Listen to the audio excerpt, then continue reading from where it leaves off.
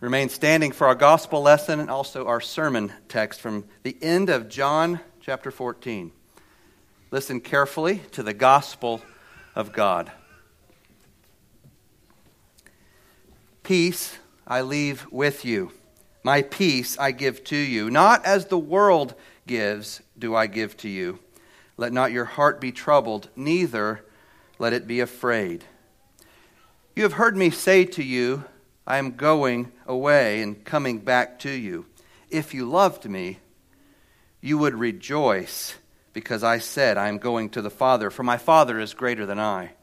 And now I have told you before it comes, that when it does come to pass, you may believe. I will no longer talk much with you, for the ruler of this world is coming, and he has nothing in me.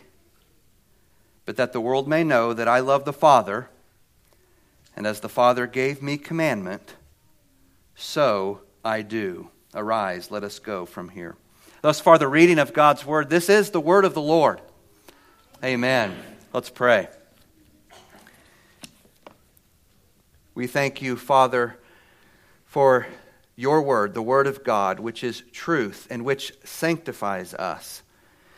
And we ask you to accomplish that good work in us today, this morning, even now, as we meditate on these verses from John's Gospel. Do your work in us by the power of your Spirit and the power of the resurrection of Jesus Christ, in whose name we pray. Amen. Please be seated.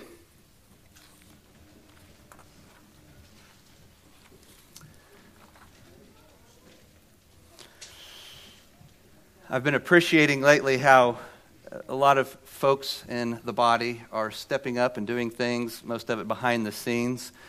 Most of it, the majority of us don't know about, but I'm really thankful to see that. I'm always thankful for that kind of volunteering and service, serving the body, serving our brothers and sisters in Christ. And one of the things that happened this week, though, is very visible. You see the table and the new pulpit. So very thankful for this. LD and Karen found an awesome deal and then went and picked it up and delivered it. So it even matches our furniture like it was made for this room. So really grateful for that. Here at the end of John 14, Jesus introduces a new topic. Now, it makes sense for the first word of verse 27 to be peace. There's a logical flow here when we remember that Jesus, what Jesus had just said in verse 26. There he spoke of the coming of the Holy Spirit. That was last week's sermon. And we know from Galatians 5 that peace is a fruit of the Holy Spirit. The fruit of the Spirit is love, joy, peace, patience, kindness, goodness, faithfulness, gentleness, and self-control. The topic of peace also fits, though, with the broader context. Throughout John 14, Jesus has been giving the disciples reasons not to be troubled. He's going to prepare a place for them in heaven. Eventually, he'll return for them. And while he's gone, he'll answer their prayers. While he's gone, he and the Father and the Spirit will make their home in and with them. While he's gone, he'll do mightier works through them than he did while he was on the earth. Those are some of the promises and some of the reasons to not be troubled. It's not the end. And now we come to the final reason why the disciples shouldn't let their hearts be troubled. And this is also why we shouldn't let our hearts be troubled. Jesus has left us with his peace. Verse 27 says, "Peace I leave with you, my peace I give to you, not as the world gives do I give to you. Let not your heart be troubled, neither let it be afraid." Peace is the Lord's dying bequest to his people. We could call it his legacy. When the Lord left us bodily, he left behind a peace that exceeds the ability of any human being to grasp, to understand it. Paul sums up this promise in Philippians 4, verse 7, "And the peace of God, which surpasses all understanding, will guard your hearts and your minds in Christ Jesus." So to try to understand, though, the nature of this peace, we need to appreciate the tumultuous setting in which the words of verse 27 were spoken. So consider what's going to happen, what's already happened, but especially what's coming in the next 12 to 18 hours. This wasn't a circumstance marked by outer peace. Far from it. Christ is speaking on the eve of his gruesome crucifixion by Roman soldiers. Before that, he'd be sold out, we could say, by his own people, by his what he calls his brothers, his people, the Jewish people. And even his closest friends would betray him or deny him or just abandon him. They would scatter at the crucial moment. Jesus wasn't speaking from a position of outer peace, nor was he speaking to others who were already at peace. The disciples were filled with dread and fear, the unknown. They were anxious. So the situation into which Jesus inserts his peace was one that was full of troubles without and troubles within. They were troubled at heart because they were in troubling circumstances. One preacher tells the story, and this has been told by many preachers, of a contest in which artists were to submit paintings or sculptures portraying their understanding of peace. So they need to portray a peaceful situation somehow. Some of the artists painted beautiful sunsets, as you would imagine. Others depicted pastoral scenery. But the winner of the prize was an artist who painted a bird at peace in its nest. But here's why it won.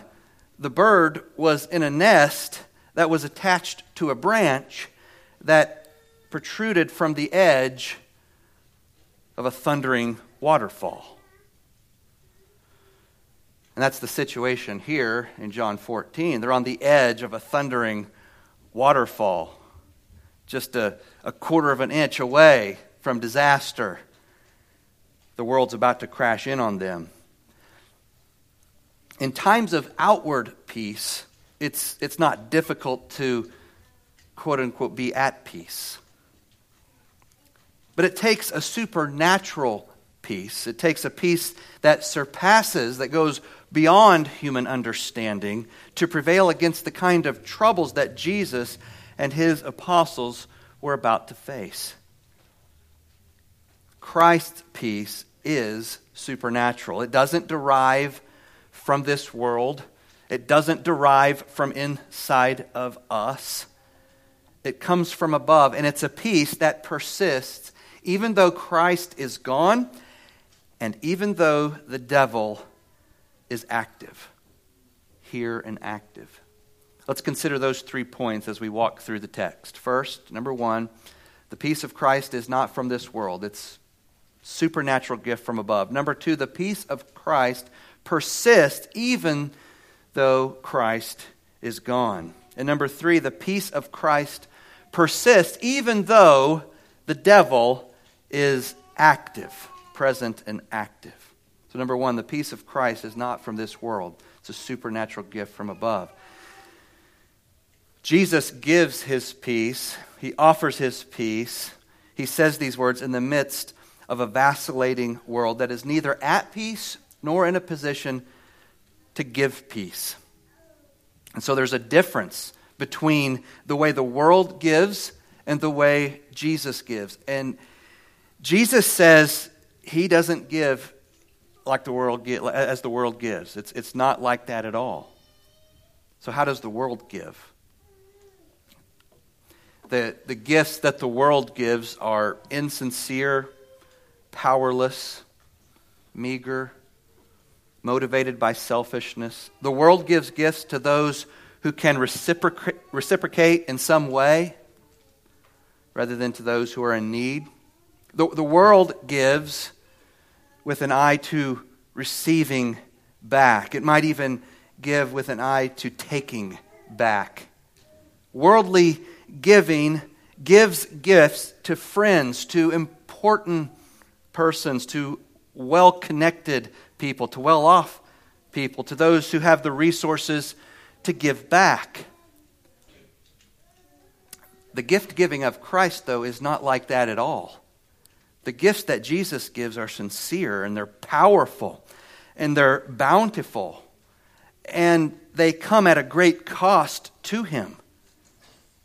He gives to those in need rather than to those who can reciprocate.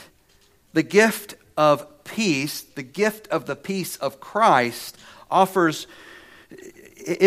you something that is greater than you can give back to Him in return. And the gift of peace that Christ offers you is not the gift of financial peace or physical peace always. He doesn't offer the gift of freedom from emotional pain. The peace of Christ is not the same thing as the absence of suffering, hardship. At least not in this life. Those things will come to an end someday, but not in this life.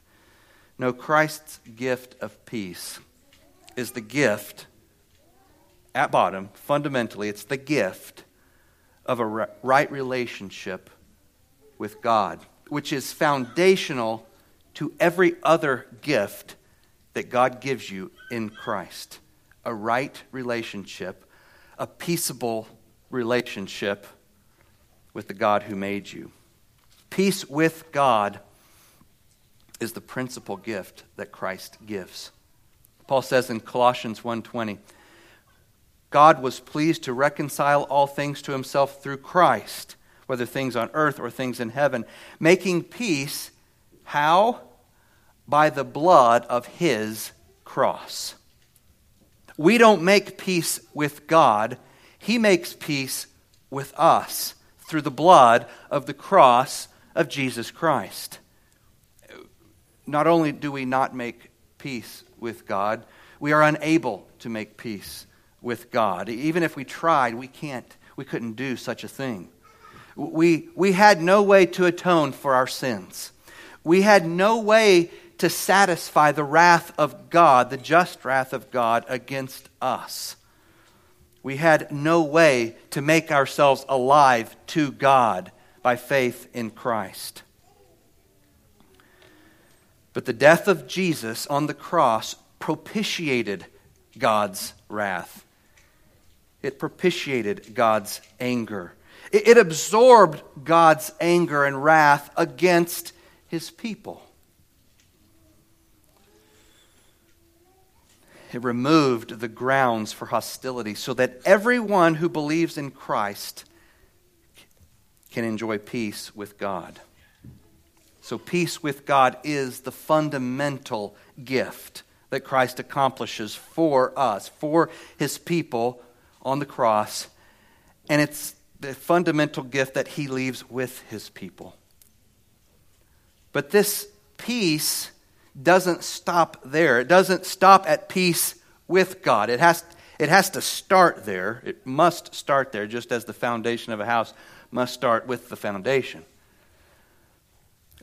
Or the building of a house must start with the foundation. But it can't stop there. It also includes the peace of God. It includes we could call it personal peace that Jesus Himself always had when He was on this earth. This is the peace that everybody's looking for. Believers and unbelievers alike, if you're a human, you long for this kind of peace, the peace of God. personal peace. Now, it's possible to have this peace of God, personal peace. It's impossible to enjoy the peace of God if you're not at peace with God, if you haven't been reconciled to God through the blood of the cross of Christ. But even those of us who are at peace with God in that way, who have been saved by grace through faith, through the blood of the cross, we often struggle to experience that personal peace that Christ enjoyed and that Christ offers. There are two characteristics of this personal peace that Christ enjoyed while he was on the earth. First, it requires knowing God personally through faith-filled prayer. It requires knowing God personally through faith-filled prayer. I'll get to a scripture, but first let's just think about Jesus. Jesus was constantly talking with the Father, constantly communing with God, constantly presenting his requests to God, constantly casting his cares on to his Father, his loving Father. There was no room for anxiety in Jesus, in his heart and in his mind, because he was full of faith and prayer. There's just no room for it to get in. He was already full. Faith-filled prayer displaces anxiety. It works the other way. On the flip side, anxiety can displace faith and prayer. Earlier I read from Philippians 4:7, where Paul said, "And the peace of God which surpasses all understanding will guard or watch over, keep watch over your heart and your mind in Christ Jesus." But the verse right before this one, which doesn't get quoted quite as often, it's still pretty popular. The verse right before this one describes what must be happening for this incomprehensible peace of God to watch over your heart and mind, for that to be the case. Previous verse, Philippians 4:6 says, "Do not be anxious about anything, but in everything, by prayer and supplication with thanksgiving, let your requests be made known to God." Those are two popular verses. One may be a little bit more popular than the other, but sometimes we forget to put them together. The promise in verse 7 is that the peace of God will stand guard over your heart and mind as you are in Christ Jesus. This is a promise for those who are in Christ Jesus, the verse says.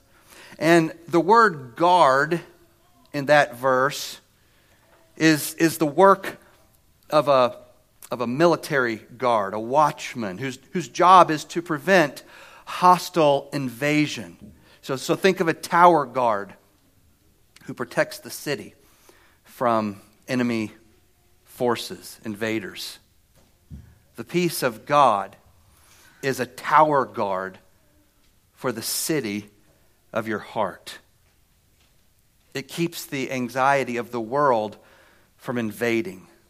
So the promise there in Philippians 4:7 is that the peace of God will act as this guard, military guard, against hostile enemy forces. However, verse 6 states the condition to this promise. Only those who know God personally in faith-filled prayer will have this guard watching over their hearts and minds. Do not be anxious about anything, verse 6 says, but in everything, by prayer and supplication with thanksgiving, let your requests be made known to God.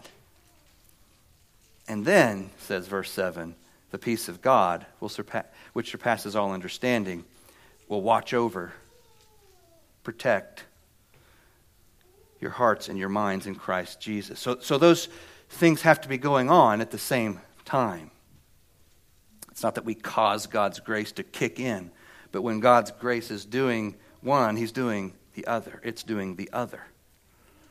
The second characteristic of the personal peace that Christ enjoyed is a personal knowledge of God. So we can just kind of focus in on this. a personal knowledge of God, which, when it's in place, allows this peace to operate independent of circumstances. Independent of circumstances. So, Christ's knowledge of God, his knowledge of the Father, and knowledge there is not just a head knowledge, but his relationship with the Father. That we see exhibited in prayer and trust and casting his cares onto the Father. That knowledge is the basis for having a peace that's independent of circumstances, independent of what's going on around you.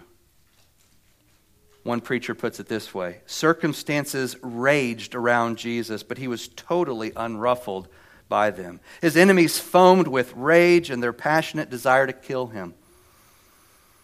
But still he went his way, knowing that his life and times were in the hands of a loving, wise, and all-powerful heavenly Father. Jesus didn't have the peace that the world gives, you see. He had something greater. And we can add here that he did not have the peace that the world gives, nor does he give the peace that the world gives. He gives something far better, far more lasting. His peace transcends our understanding, just as his peace transcends our circumstances. So you see how it transcends both. It transcends our understanding, but it also transcends our circumstances. So to enjoy this kind of peace, first, you must renounce your pursuit for worldly peace. So Jesus acknowledges here there are two different kinds of peace, we could say. The world gives one and I give one, Jesus says. The corollary to this is that to enjoy one, you must renounce the other. The reason God's peace is not guarding your heart and mind, if that's the case, is that you're still in hot pursuit of the peace that the world offers. Once you renounce that pursuit, we could say to the extent that you renounce that pursuit, the personal peace that Christ enjoyed and that Christ gives will be yours. I'll wrap up this first point with a longish but really great quote from D.A. Carson's commentary on John. Quote, "At the individual level, this peace secures composure in the midst of trouble and dissolves fear. This is the peace which garrisons our hearts and minds against the invasion of anxiety and rules in the hearts of God's people to maintain harmony amongst them." Colossians 3:15. Of this peace, Jesus says, "I do not give it to you as the world gives." The world is powerless to give peace. The world promises peace and waves flags of peace as a greeting. It cannot give it. But Jesus displays transcendent peace, his own peace, my peace, he calls it, throughout his perilous hour of suffering and death. And by that death, he absorbs in himself the malice of others, the sin of the world, and introduces the promised messianic peace in a way none of his contemporaries had envisaged. The Pax Romana, Roman peace, was won and maintained by a brutal sword. Not a few Jews thought the messianic peace would have to be secured by a still mightier sword. Instead, it was secured by an innocent man who suffered and died at the hands of the Romans, of the Jews, and of all of us. And by his death, he effected for his own followers peace with God, and therefore the peace of God, which transcends all understanding. End quote. Number two, the peace of Christ persists even though Christ is gone. The peace that Christ speaks of in this passage is present despite Christ's physical absence. Let's reread verses 28 and 29. You have heard me say to you, I am going away and coming back to you. If you loved me, you would rejoice because I said, I'm going to the Father, for my Father is greater than I. And now I have told you before it comes, that when it does come to pass, you may believe, you may trust. The text gives two reasons why the disciples should be at peace, even though Jesus is about to leave. The first reason is that it would be better for Jesus. We should be happy because it is better for him. If you loved me, you would rejoice because I said I'm going to the Father. If the apostles truly loved Christ, if they were really in it for him and thinking about his interests above their own, they would be glad that he gets to return to heaven. He gets to go back to where he belongs, in a sense, to enjoy the glory that he had with the Father before the world even began. The undiminished glory of the Father is far greater than the glory that the incarnate Son had while he was on the earth. When Jesus says there, he is greater than I, that's what he's getting at, that the glory of God, the glory of the Father is greater, more splendid than the glory of the incarnate Son. It's not saying that the Father is more God than the Son, more divine than the Son, has more power than the Son, or anything like that. He's comparing God the Father with God the Son in the flesh, having become man. And so his departure would be for his gain. If they loved Jesus, the disciples would have wanted him to return home. They would have rejoiced with him at the prospect. As it is, though, they're consumed by grief, and their grief indicates their self-centeredness. And the failure of the disciples here is instructive for us. Their failure here is often repeated in our lives.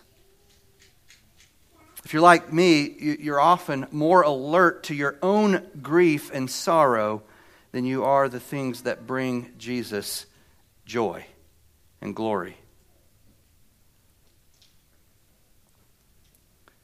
Second reason why the disciples should be at peace, even though Jesus would be gone, is that this was also better for them. They couldn't imagine anything better than having Jesus with them, and they certainly couldn't imagine him being gone and that being a good thing, much less a better thing. But it would be better for them. Jesus had taught them several times that it would be better for him to leave so that he could prepare, so that he could be replaced by the Holy Spirit. He needed to leave so that the Holy Spirit could replace him and be their teacher, as we discussed last week. So why would it be better for the Holy Spirit to be with them? Because as their teacher, the Spirit would cause them to believe. He would create new and lasting faith in them. That's what verse 29 says.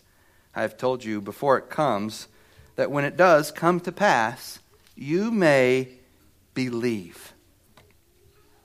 When Jesus leaves to go to the Father, the Spirit's going to come, and he's going to give faith to the disciples. Then they'll be able to trust God. They'll be able to have faith in Christ in a way they never did or could when Jesus was with them bodily. Now you can imagine what the disciples might be thinking at this point. I'm going to go, and I'm going to send you, the Father's going to send you the Holy Spirit, whom you can't see, you're not, but he's going to cause you to believe.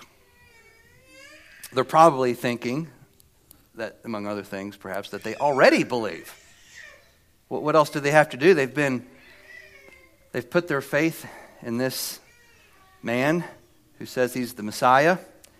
They've been following him for 3 years, leaving behind their livelihoods, at least to some extent. So they already do believe, right?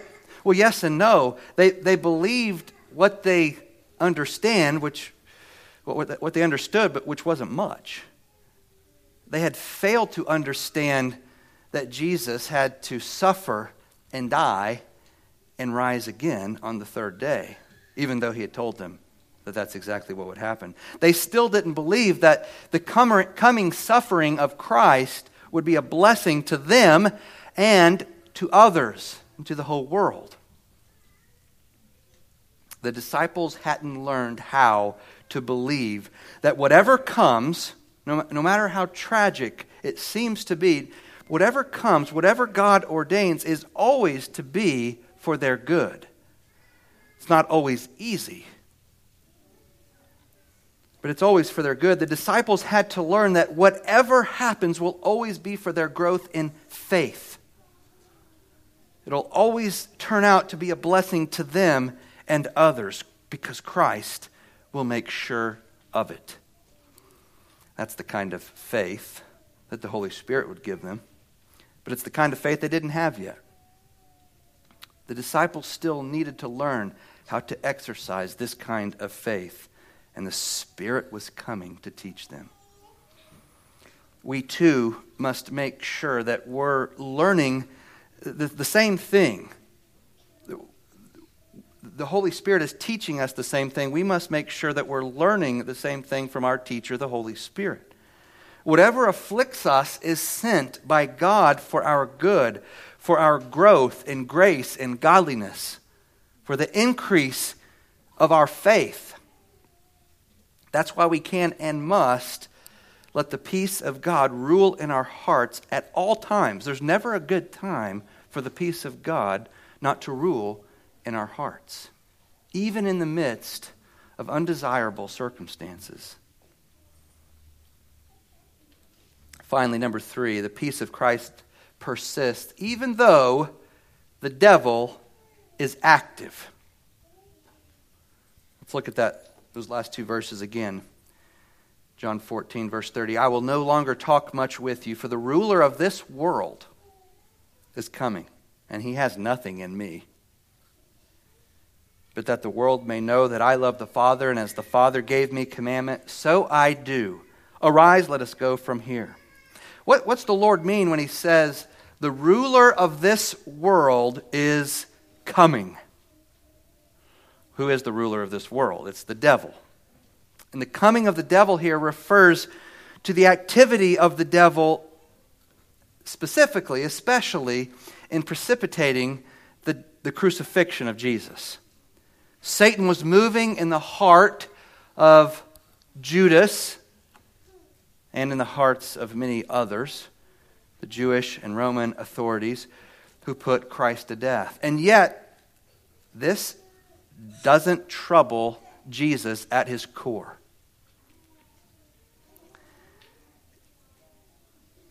He maintained personal peace even in the midst of Satan's hostile activities. Now, he's obviously in turmoil. It's not a happy-go-lucky situation. That's not what personal peace is.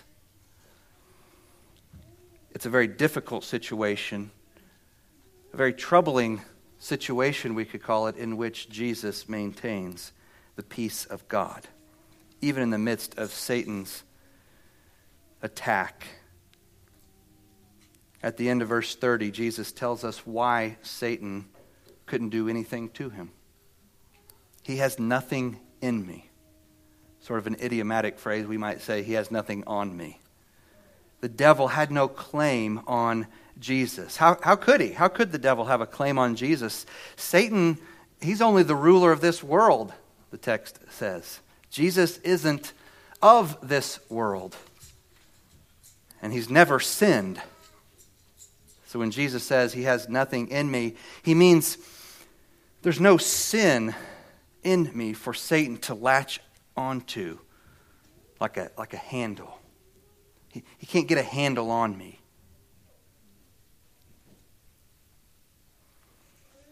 The devil only could have done something to Jesus, or had something on Jesus, or had something in Jesus, if there had been a justifiable charge against Jesus.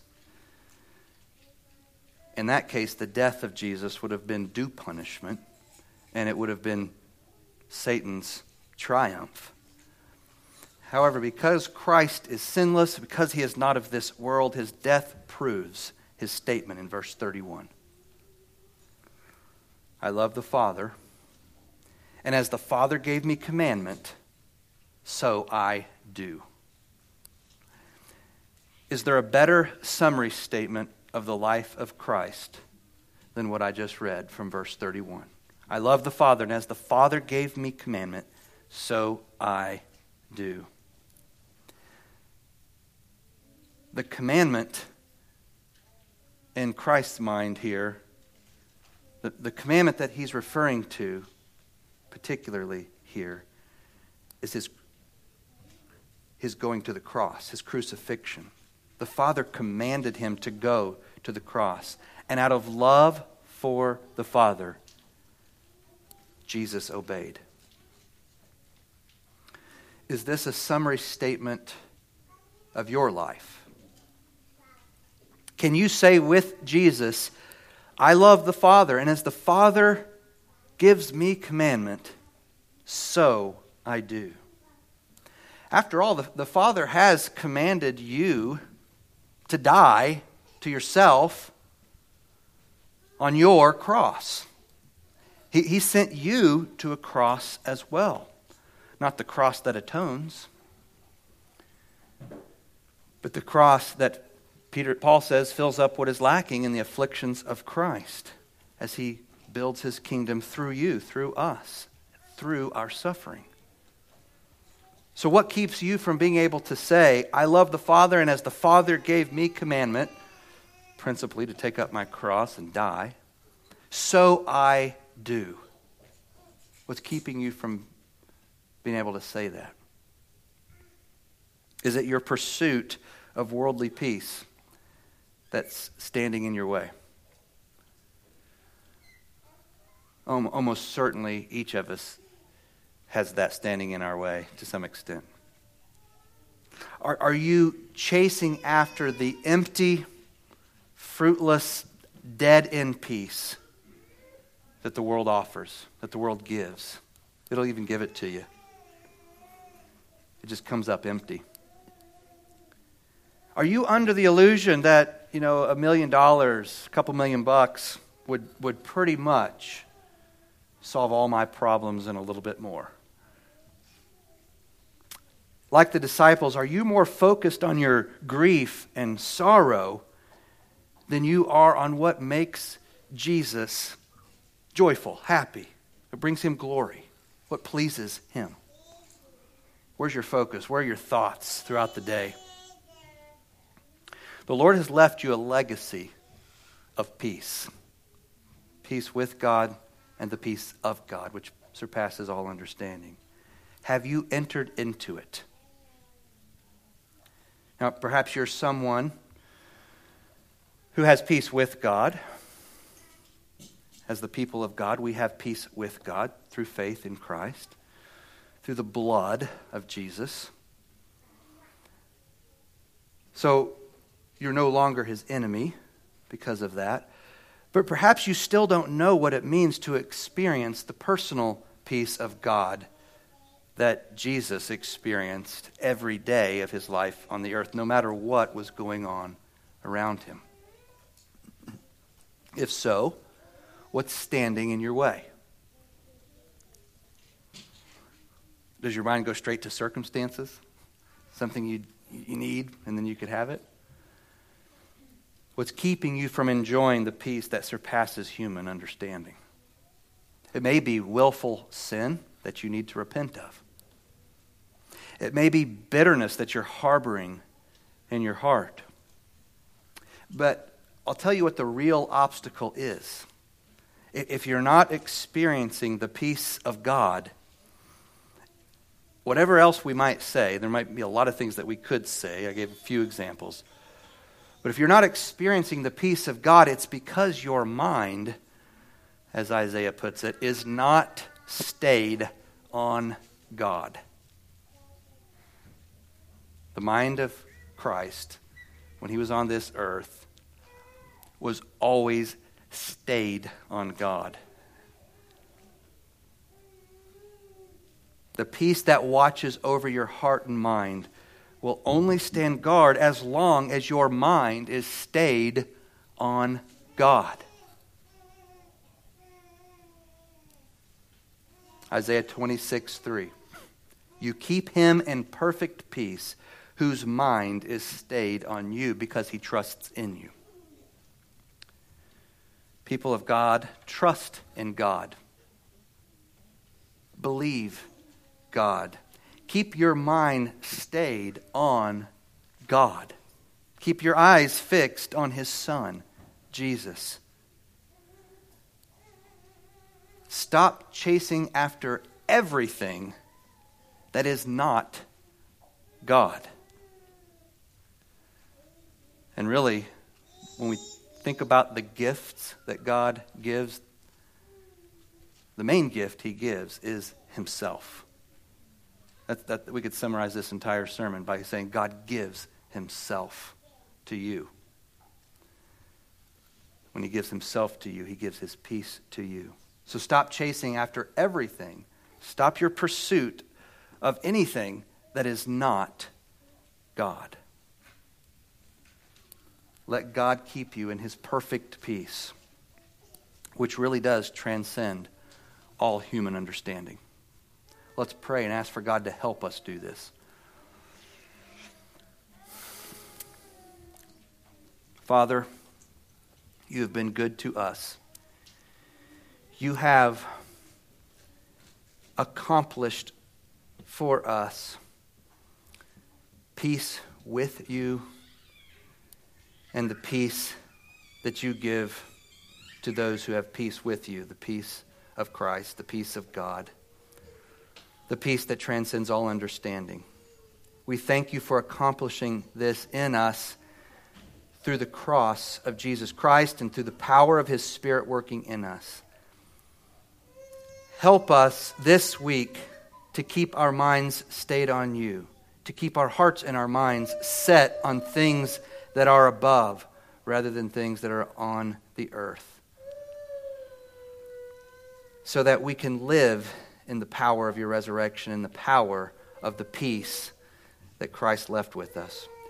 We ask for this, and we thank you for these things, these promises. In the name of Jesus, amen.